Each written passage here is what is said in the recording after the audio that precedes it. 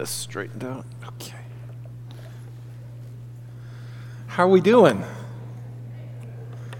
Glad you're with us. If you're visiting, we're glad to have you. I am probably, if you remember Tyler, what he was saying, I'm probably one of those who leans more on the annoyingly perky side. Just so excited to be here. And I'm like Buddy the Elf at Christmas, really. And I can't get around that. So I'm just always find it a joy to be together with God's people. And these things that we get to consider, the ways that we are invited to move forward and grow, and all the goodness that God has in store for us. It's just right there. And it's exciting to think about all of that potential that we have in the Lord.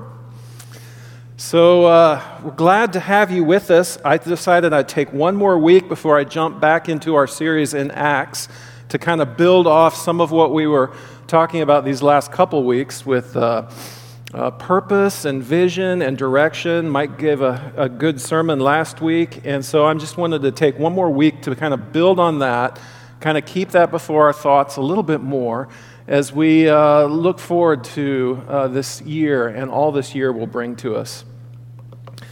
So I proposed a couple goals for the church in 2020, and I invited you to reflect on personal goals that you would like to set for yourself, spiritual goals. And I think it's important because a lot of us have not been in the habit of being very intentional about our spiritual goals. We make goals for almost every area of our life, but when it comes to our relationship with God, many of any kind of thought of effort in that regard kind of seems to go out the window. And so we approach our spiritual life a lot of times like training for a marathon by playing video games and eating Big Macs. And then we wonder why the results are not like we would like. See, grace is not opposed to earning, or it's not opposed to effort, but it's opposed to earning. You can't earn things with grace. But that doesn't mean we shouldn't be trying. We shouldn't be pushing forward and growing. As a disciple of Jesus Christ, you should know that the grace of God should increase our efforts and not stifle them. Because we receive grace, it's not an excuse to be complacent and not try to make any efforts in growing in our relationships with each other and with the Lord. In fact, I would argue that our spiritual efforts have greater impact and meaning, all because of what grace makes available to us. So I would define grace this way. Grace is everything that God does on our behalf that we can't do for ourselves. This is bigger than forgiveness. It's everything that we need God to do on our behalf that we are incapable of doing without Him. With this definition, therefore, a saint is always going to need way more grace than a sinner. A sinner thinks of grace in terms of forgiveness. I need forgiveness for this. I need redemption with this. I need forgiveness. And forgiveness is a part of grace, but grace is also a lot bigger than just forgiveness. We are all sinners and we all need forgiveness, but we need to want more than this. We need to want more than this. So I would say that a saint uses way more grace than a sinner because the way a saint, a disciple of Jesus, lives their life, we live in such a way that if Jesus Christ does not show up to help us, we're in trouble. If Jesus Christ does not show up in our lives, we're hung. That is the way that we live in faith. Living in faith will always require a whole lot of grace from God. We step out in faith to do good works. We step out in faith to accomplish the purposes of God. And grace is the way that God meets us in our steps of trust. If you're not taking steps of trust, you're not experiencing the grace that God has available to you. So a few of the congregational steps of trust that I proposed. 20 baptisms in 2020, Thought we got to start somewhere. We had 2 baptisms in 2019. And as we're trying to grow into a church of intentionality in our discipleship, we should begin to experience the fruit of not just keeping the doors open and the lights on, but moving forward into the purposes of God and into bringing His kingdom to bear among us now. A growth of our care ministry. This is our visitation and hospitality ministry. I would love us to get to a point where our relationships are so deep that we know the stuff of other people's lives. We're not just smiles and handshakes on Sunday morning. We know the struggles, we know some of the history, we know the hopes, the desires, the dreams. We know where God has been at work, we know where life seems heavy. We're interceding for one another. We need to be knit together at a greater level. Prayer has to be an essential component of all of this. If we get nothing else right, but we learn to be a praying people, God is going to do amazing things among us. The need and ability to hire another minister, that is something that we'll just trust the Lord with. But a lot of times our efforts and our programs benefit from people who are ever able to plug into these different ministries with all of their efforts full time. And so there are several key areas of potential growth that we have that could benefit, I believe, from dedicated attention. And then intentionality in our giving opportunities. We have faith that the Lord will provide what we need to continue to do His work to accomplish kingdom purposes. And then, crucial to me, I would like everyone who is a part of this church to have some identifiable work that you are a part of, a way that you are involved and contributing. A lot of you are already there. There's room for a lot more of us to get there. So keep that in your thoughts. So last Sunday afternoon, I baptized Branson Gilbert. So we only need 19 more baptisms. I don't know where Branson is, but when you get a chance to encourage him, say a word. He might not like all the attention, but it'll be good for him as well. So when he shows up and surfaces again. So that's something he's been thinking about and wrestling with. So 19 more to go for 2020. So primary goals of the church, I believe, need to come back to these things. To dearly love and delight in our Heavenly Father. Love the Lord your God with all your heart, your mind, your soul, and your strength. And to remove our automatic responses against the kingdom of God coming and breaking out among us. So I explain it this way. What excuses do you have in place that keep you from fully loving God and fully participating in His mission and purposes? We all have things that are going to creep up and try to derail circumstances in life that are difficult to navigate, distractions that come our way. Think about what is keeping you from fully embracing Jesus Christ.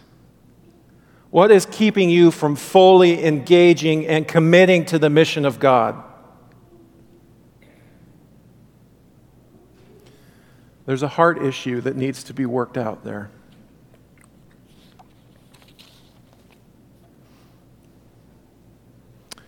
I boil things down to these two passages, Mark chapter 12, the greatest commandment, and then Matthew 28, the Great Commission. If you think about what we're about at the Eugene Church of Christ, I would like us to get to a point where we know we're about loving God and we're about the mission of God. We're about the purpose of God and discipleship. We're about loving Father, Son, Holy Spirit with all that we got, heart, mind, soul, and strength. Go make disciples of all nations, baptizing them in the name of the Father, the Son, and the Holy Spirit, and teaching them to obey the baptisms, the teaching that Jesus is with us. Those are the things that give us courage and help us overcome doubt.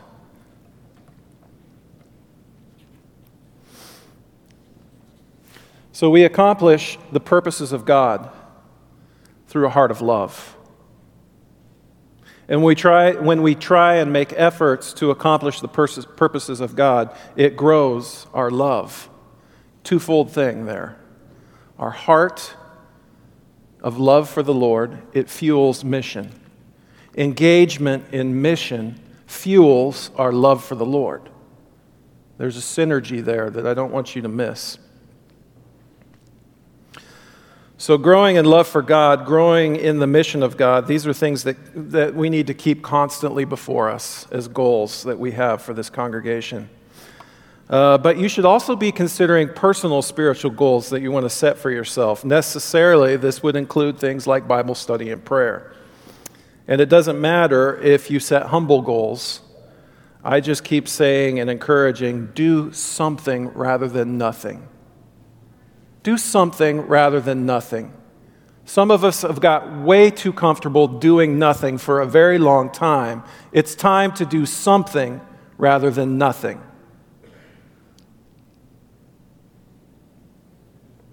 Remember Acts chapter 2, verse 42, the things that they devoted themselves to. The apostles' teaching, fellowship, breaking of bread, and prayer.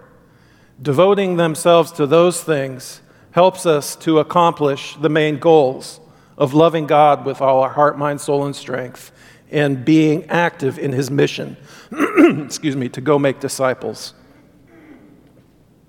So we need to keep ourselves asking this question. What is your next step in your spiritual life and your relationship with the Lord? What does that look like? You may have figured this out already. You may have this set. You may think about this a moment and then forget about it. You need to think about it some more than that. What's your next step in your spiritual walk? Do something rather than nothing. Don't despise humble goals. Trust God to do His work to show you something that you need. He will show you something that you need to grow in. If you ask Him about that and you listen, He will move you where you need to be going. But He doesn't do it for us. He invites us into a partnership together. So this time of year, about 60% of Americans make some kind of resolution, or they did at the beginning of this new year as we head into 2020. The most important ones that you can make: regular Bible study and regular times of prayer. So Dr. John Plake may be the world's leading expert on Bible engagement and spiritual growth. And he has studied all the research on spiritual formation available through massive studies that have been done on organizations like Willow Creek and Lifeway and every other major organization that takes Bible study seriously. And then recently, as part of his work for the American Bible Society, he reviewed this comprehensive study of 600,000 church-going adults and church-going adults and Christian university students. And in a recent conversation, he told everyone that it boiled down all of this, and the thing that he summarized made the biggest difference in a person's relationship with the Lord. It was an individual's relationship with the Bible as the most powerful predictor of his or her overall spiritual health. Do you have a Bible? Does it have dust on it? If you make that a regular part of your routine, if you make prayer a regular part of your life, fruit will come from that. As a church and as individual members of it, God has given us everything we need to accomplish His purposes. So we don't have to be fearful, we don't have to doubt, we have everything we need to succeed in the mission of God. We have everything we need to grow into the heart of love for God. I like this verse from Peter. He says these words, God's divine power has given us everything we need to live a truly religious life through our knowledge of the one who called us to share in his own glory and goodness. In this way, he has given us the very great and precious gifts he promised, so that by means of these gifts you may escape from the destructive lust that is in the world and may come to share the divine nature. Share the divine nature. What kind of promise? Wow. Do your best to add goodness to your faith. To your goodness, add knowledge. To your knowledge, add self-control. To your self-control, add endurance. To your endurance, add godliness. To your godliness, add Christian affection. And to your Christian affection, add love. These are qualities you need, and if you have them in abundance, they will make you active and effective. Active and effective in your knowledge of our Lord Jesus Christ. 2 Peter 1, 3 through 8. We have been given everything we need. So I hope that you can see, as a disciple of Jesus Christ, as a part of the church body, you have a role to play, you have work to do. Have you identified that work? Have you identified that role? You have steps of faith to take. What are you doing to grow your relationship with the Lord? So it's not just kicking back, lazy, lethargic, waiting for some divine whammy of grace to fall on us that's going to suddenly fix everything. That if God wants this way, he's going to show up, he's going to take care. And when God shows up and does this, then I'll know that that's my cue to get a little more involved. Or maybe I can lift a finger now. And you see, Jesus, he desires more than to be your bread king. His death on the cross means a whole lot more than shaking out a few goodies from heaven for you. Jesus Christ wants to be more than your Santa Claus. He wants to be the Lord of your heart. He wants a relationship of love with you. So that's our part. And now I'm going to turn a corner and throw everyone off the bus with what I'm talking about, because I'm going to talk about God's part. See, there's a lot that we can't do.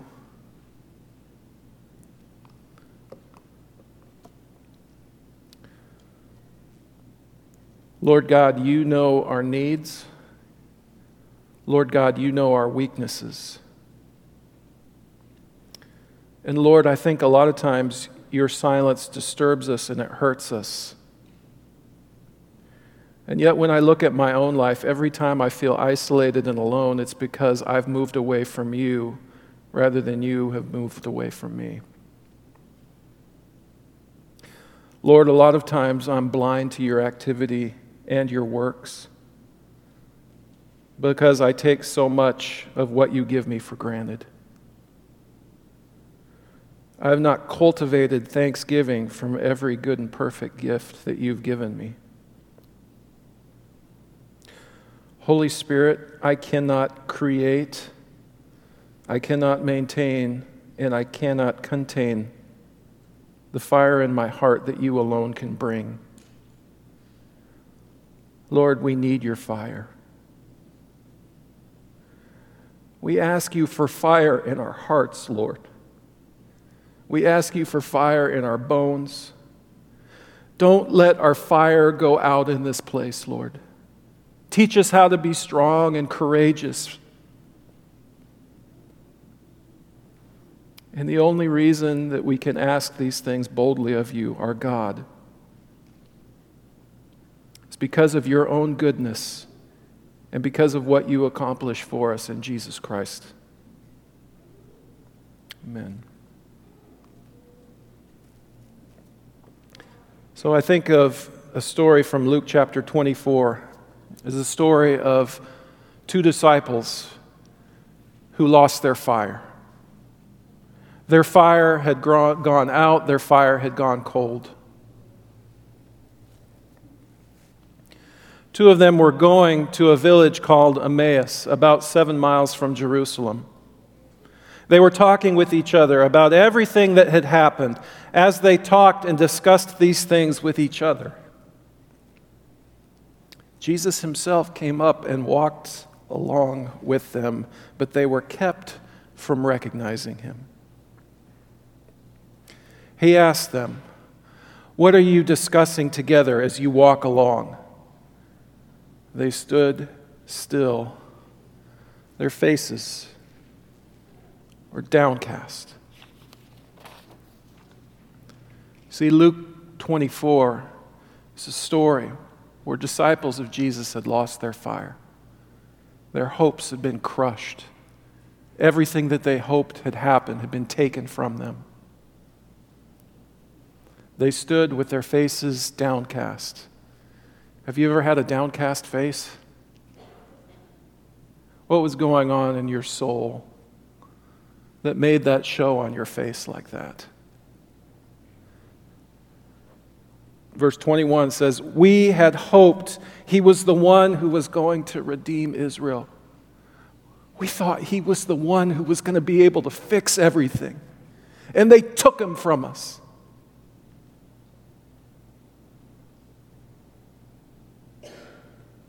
Their dreams had been crushed.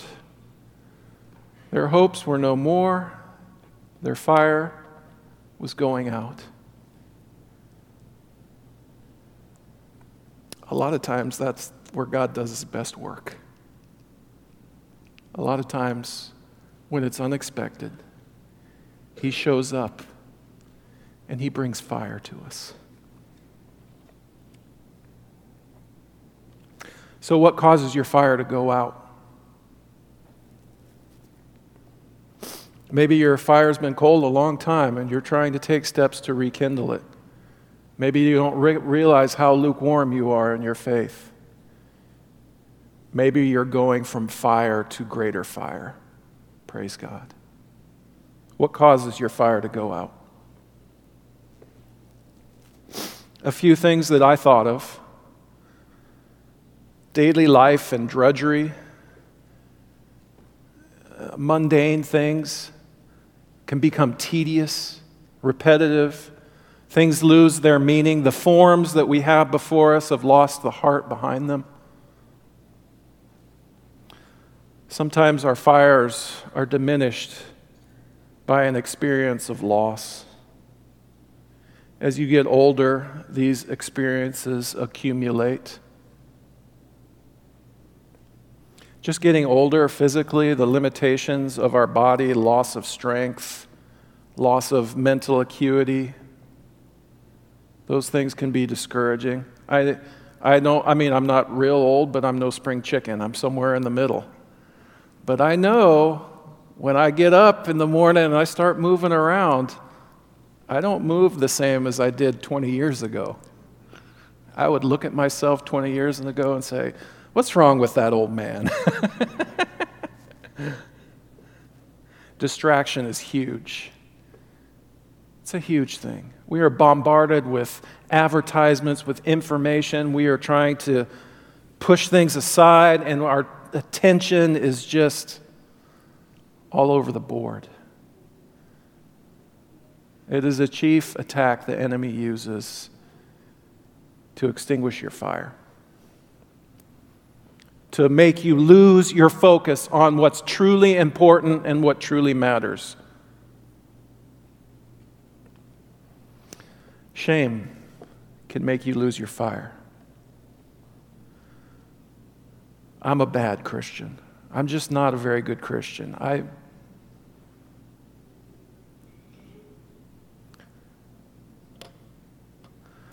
don't know if I can keep this up. I don't know if I can do this. I don't deserve this. That voice of shame can extinguish fire.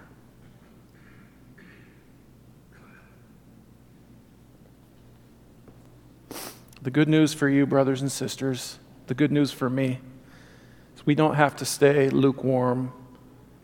The soil of your heart can change. Jesus is in the business of rekindling fires that have grown cold. He puts fire in our hearts when there should be nothing. But still it's there. And I can feel it.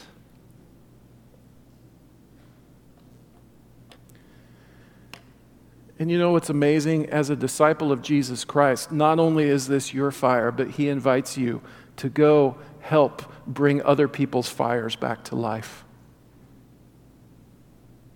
He invites each of us into that work of rekindling fire and hope.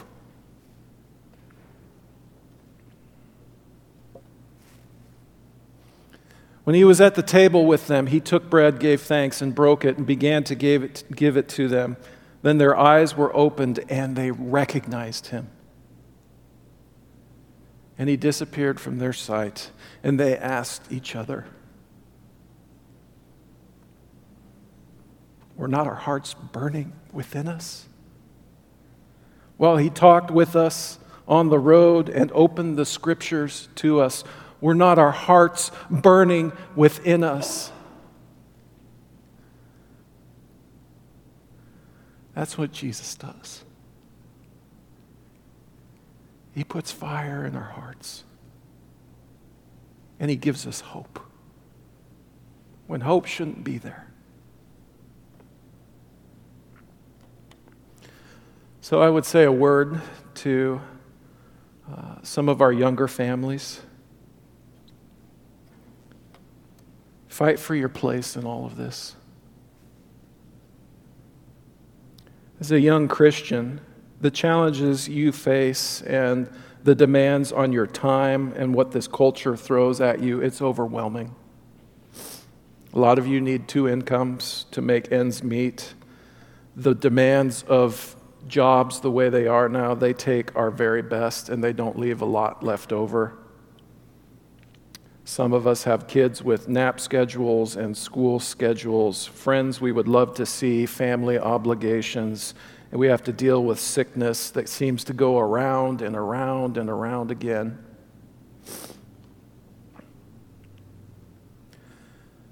The enemy of your souls is not going to give this to you.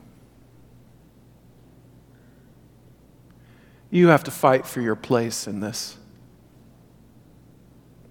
It's going to take creativity. It's going to take intentionality. But fight for your place in the Lord's church and don't give up. And we're going to learn how to help each other better in all of this. And if things are coming at your way sideways, as your minister, I want you to share with me what's going on in your life. What's discouraging you? What are things that we're not doing that we could be doing that would help? I have an open door policy there. You share those things with me.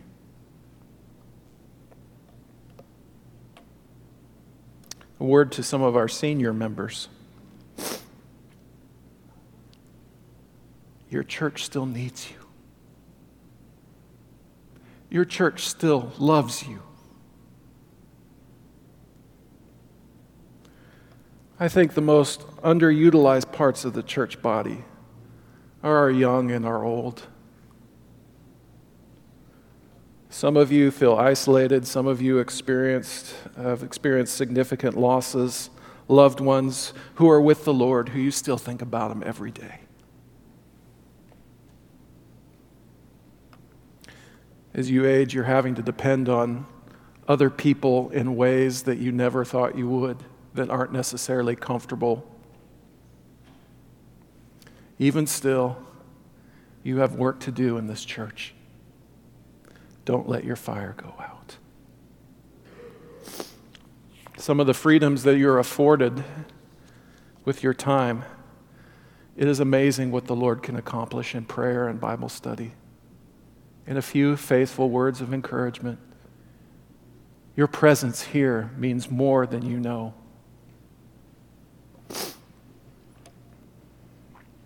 I found this quote that I really liked.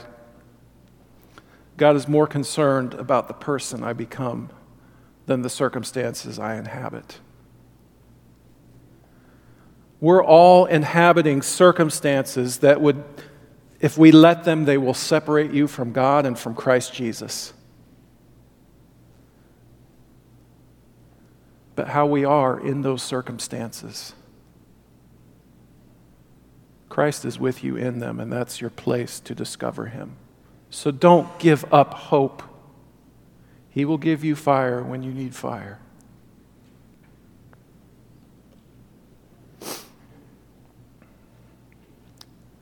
What are you becoming?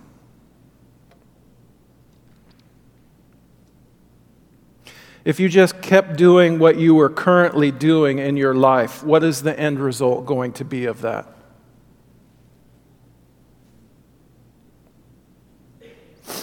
Fight to protect the fire in your hearts.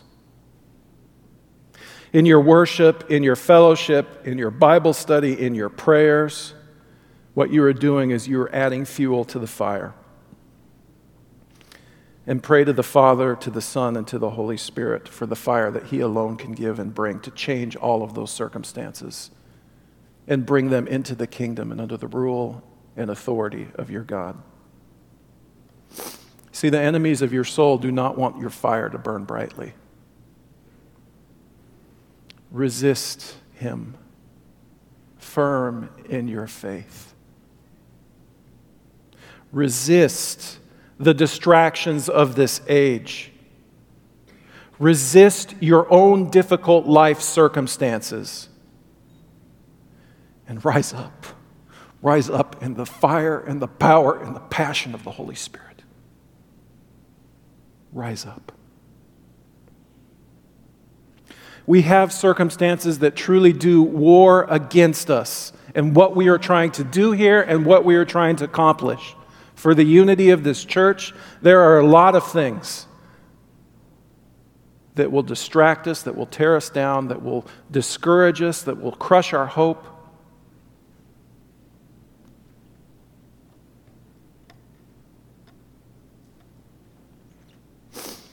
So I have a friend who grew up in tough circumstances. He gave me permission to share some of this. He came to the Lord and even started training in ministry. But from his teenage years until today, he has struggled with homosexual attraction. And when his struggle became known to people in his home church, he was told, "You don't belong here." And he was so hurt by this that he ran away from the church and he ran from the Lord and he fully embraced a homosexual lifestyle.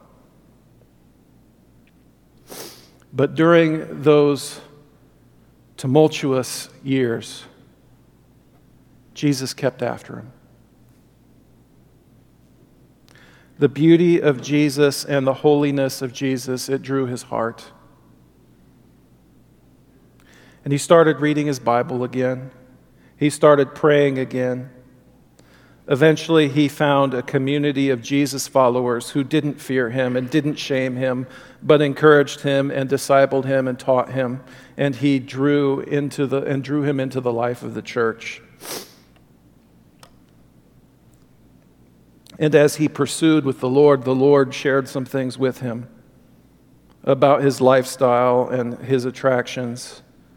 That it wasn't something that the Bible allowed or the Lord desired, he concluded. And so by God's grace, he's lived for many years now, celibate, relying on Jesus for everything that he needs. He said one of the hardest things about this transition into a life of celibacy and embracing Jesus fully was the ridicule heaped on him by the gay community. And they get angry, and he would say, "They tell me that I have no choice, that this is just who you are." And I say, "No, I do have a choice, and I choose Jesus." And they say, "You've been brainwashed by fundamentalists." And he says, "No, I just choose to trust in Jesus." And he said this to me, and it stuck with me. He said, "Every moment of sexual bliss I don't get to have, all the ridicule, all the misunderstanding, all of the self-doubt, all of the anxiety, all of the depression, all of the loneliness I feel. I put it all at the feet of Jesus. And again and again and again, I get to look my Savior in the eye and say, Jesus Christ, you are worth it.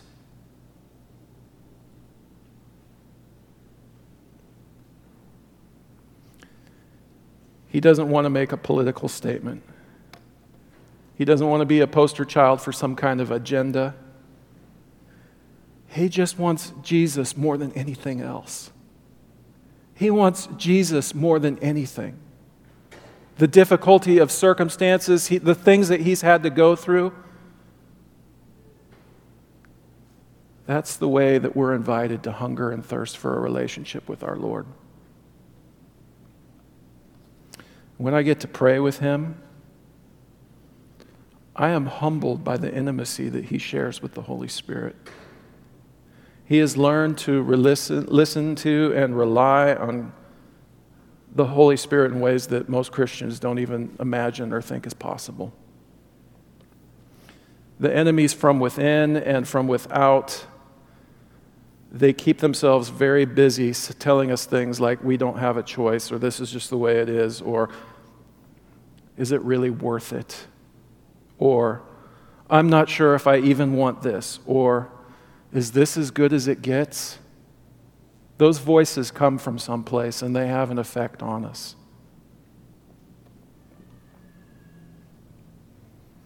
The invitation of all of us, is to fix our eyes on Jesus Christ, the author and the perfecter of our faith. Some of you have noticed and asked me about this ring I wear. It's a red stone set in gold. And I got this ring from my great-grandfather. I wear it as my wedding band now. But it also matches a ring described by J.R.R. Tolkien in The Lord of the Rings and The Return of the King. I know I'm really letting my inner nerd shine at this point. But it's a ring called Narya, known as the Ring of Fire. It's an analogy for what I want my life as a disciple of Jesus Christ to be about.